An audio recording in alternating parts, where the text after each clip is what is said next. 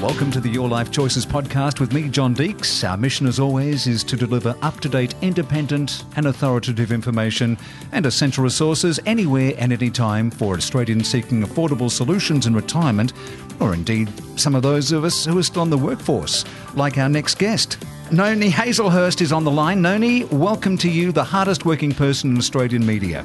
Oh, I don't think so, but thank you. Yeah, well, I do think so because I am just going through your list, which goes page after page after page. You have been working non-stop since 1812. I mean... Pretty much. I spent 2 centuries, that's for sure. Is there a year that you have not done a lot of TV or film or other work? The year just gone, yes. I had 3 days paid work between March 2020 and January of this year. So it's been incredibly tough for our industry. We were the first to go and we're proving to be one of the last to come back. So it's been really tough with no government support.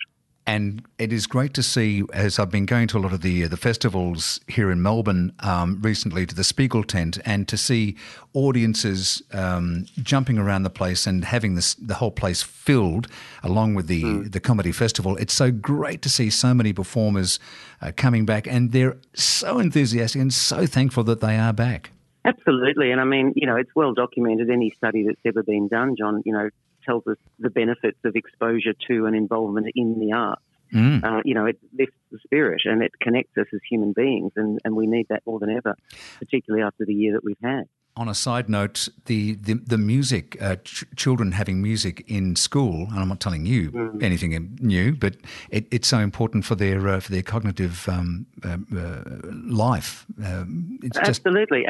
Yeah, the arts improve learning ability in every subject, and it's well known. But the powers that be seem to think that maths and science are more important than anything in the arts. They've more than doubled the cost of a humanities degree, which just defies belief.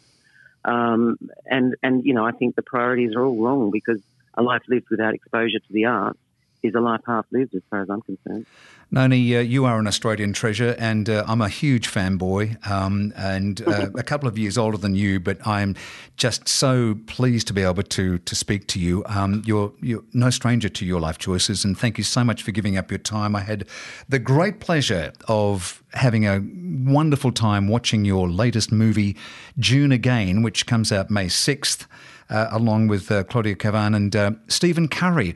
Noni, from the very first opening shot, you take us on the most incredible journey. It's funny when a movie, a couple of days later, like a great meal or something, it just still fills you with so much inside. And certainly June Again is that movie.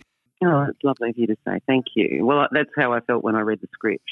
When did you get the script? Oh, gosh, we made the film in 2018, in the summer of 2018. It's been held up because of COVID, and I'm glad it has, actually, because I think this is a really good moment for it to come out, because it's a deeply human and emotional story about family connection. But the writer-director, J.J. Winlove, it's his first feature, and is that the right? writing just, wow. Yeah, the writing just leapt off the page. I mean, all I had to do was serve the script, because it was so beautifully researched and written, and it's so sensitive and respectful. It's funny.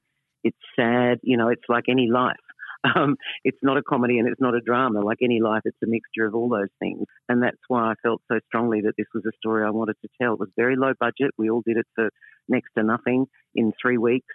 Wow. But we just wanted to serve the story, because we felt it was an important one to tell about connecting and about loving. And I'll go into more of that in just a moment, but just to give the folks listening an idea, you are a person who has dementia in a home, but through a miracle, you come out of this dementia state and find lucidity, and you go back into the family.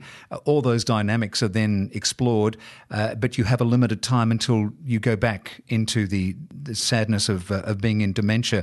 My first question was, is this something that can occur? Yes, it is. And that was something I really wanted to establish, because I thought if it's just, a fanciful, made-up thing, then it sort of cheapens it somehow. The license is that it generally wouldn't happen for 24 hours, as it does in the film, but it can happen, that there are, some sort of brain event happens so they can retrieve their memories and themselves for a short period of time. So it is medically possible. How extraordinarily good. I know it's the second leading cause of death in Australia, and actually the most leading cause of death amongst Australian women. And dementia is something that we're becoming so much more aware of, and fortunately the government hopefully are going to put some more money into research. The family dynamics, as I said, that opening shot, both you, Claudia and Stephen, all of you working together, and the other cast members as well, it wasn't, as I said, I'm not a movie reviewer, but just seeing it all, the journey was so gentle and so real. There was no one working hard. Everyone just kind of went with it, and you were just drawn along with it as well. And it was just a marvellous chemistry between you all. You know, necessity is the mother of invention. We all had to get along because we only had, as I said, 3 weeks to shoot it. So, you know, it was very much heads down, bums up, and let's just serve the script, because it was all there for us. You know, these were very well fleshed out, complex characters, and we just had to take that ball and run with it. We were very, very lucky, and we all leapt at the chance, you know, to tell this story because, as I said, particularly after COVID, you know, it forced us all to look at what's important in our lives and to drop the masks, you know, and let go of old feuds. And, you know, if you're very lucky, you might have a little second chance, as June does, and they all do in this story. They have a little second chance to redeem themselves and to have an open and honest relationship, and that's so powerful. So many things are unsaid in families, aren't they? And so many grudges are held. I was especially touched by your relationship with Stephen and how mothers and sons connect. Yes. You know, she had such high expectations as a mother. She's been a very dominant person, and she felt she had to be, and that her children should turn out the way she thinks they should and fulfill their destinies. But, you know, life isn't like that. And I think that moment of realisation for her is that, you know, her children are fine. They're actually themselves. They're not just an extension of her. And so, you know, she has to let go of the things that drove her to make them think that she was disappointed in them. The research you did for this movie, was there something in your family that enabled you to be closer to the script?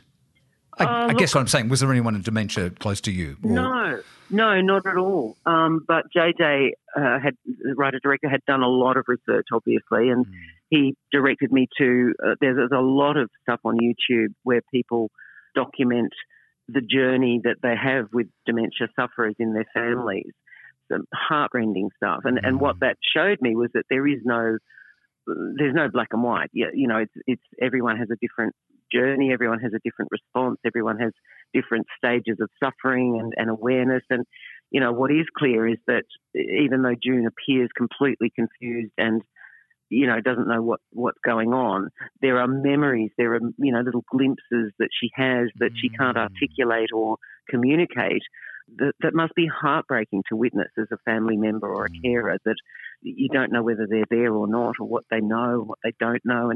And it's too late, you know, in most cases it's too late to make amends. So, you know, the moral of the story for me is make the amends, because one fellow came up to me in his 30s at one of the screenings and said, "You just made me want to hug my mother." I said, "Well, do it while you can." Something else I just wanted to make mention and just say how wonderful was the music. Brendan, and I'm not going to say his surname because I'll get it wrong. Withe? Yes.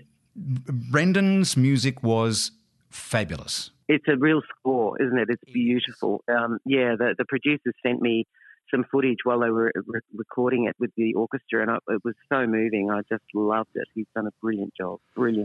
Well, I can't believe you shot it 3 years ago, and here we are now in 2021 talking about it, and it's great that it has been released. Noni, you really are, and I know, look, I'm a screaming fanboy, like I said, so I'm going to gush all I want, but you are such a gem, and you've been so much part of all of our lives for so many decades in the media. Certainly for us in the media, seeing you, I mean, no one ever has a bad word to say about Noni Hazlehurst in front of her face or behind her face. So that must be really kind for you and good to hear. Well, it's lovely, but I would suggest that those who don't have a bad word to say about me don't know me that well. Not at all. It all evens out. June Again comes out May 6th. Please go and see it. Do yourself a favour, as you know who would say.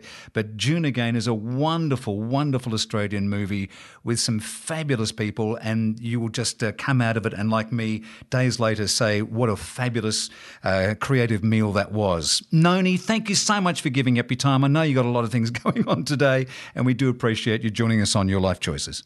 Oh, thank you, John. I'm so glad you enjoyed the film, and I do recommend it. I do think it's a very worthwhile piece of work, and I'm very proud of it. Thank you. Thanks, Noni. All right, June.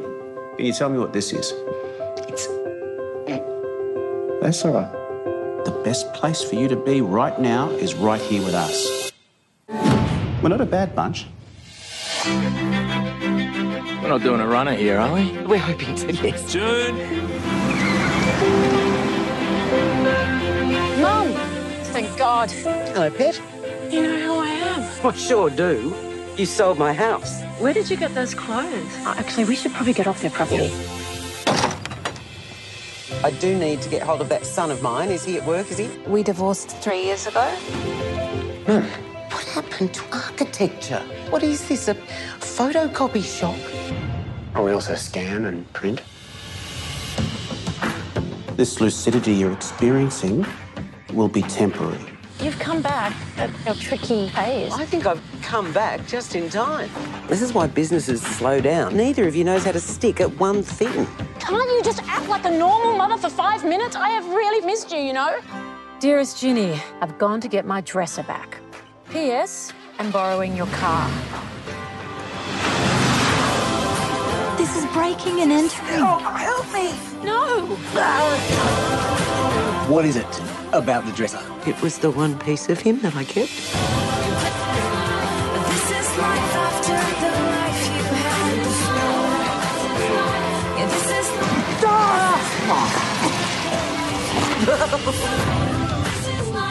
All that control that you seem to think that you have over this company, you don't.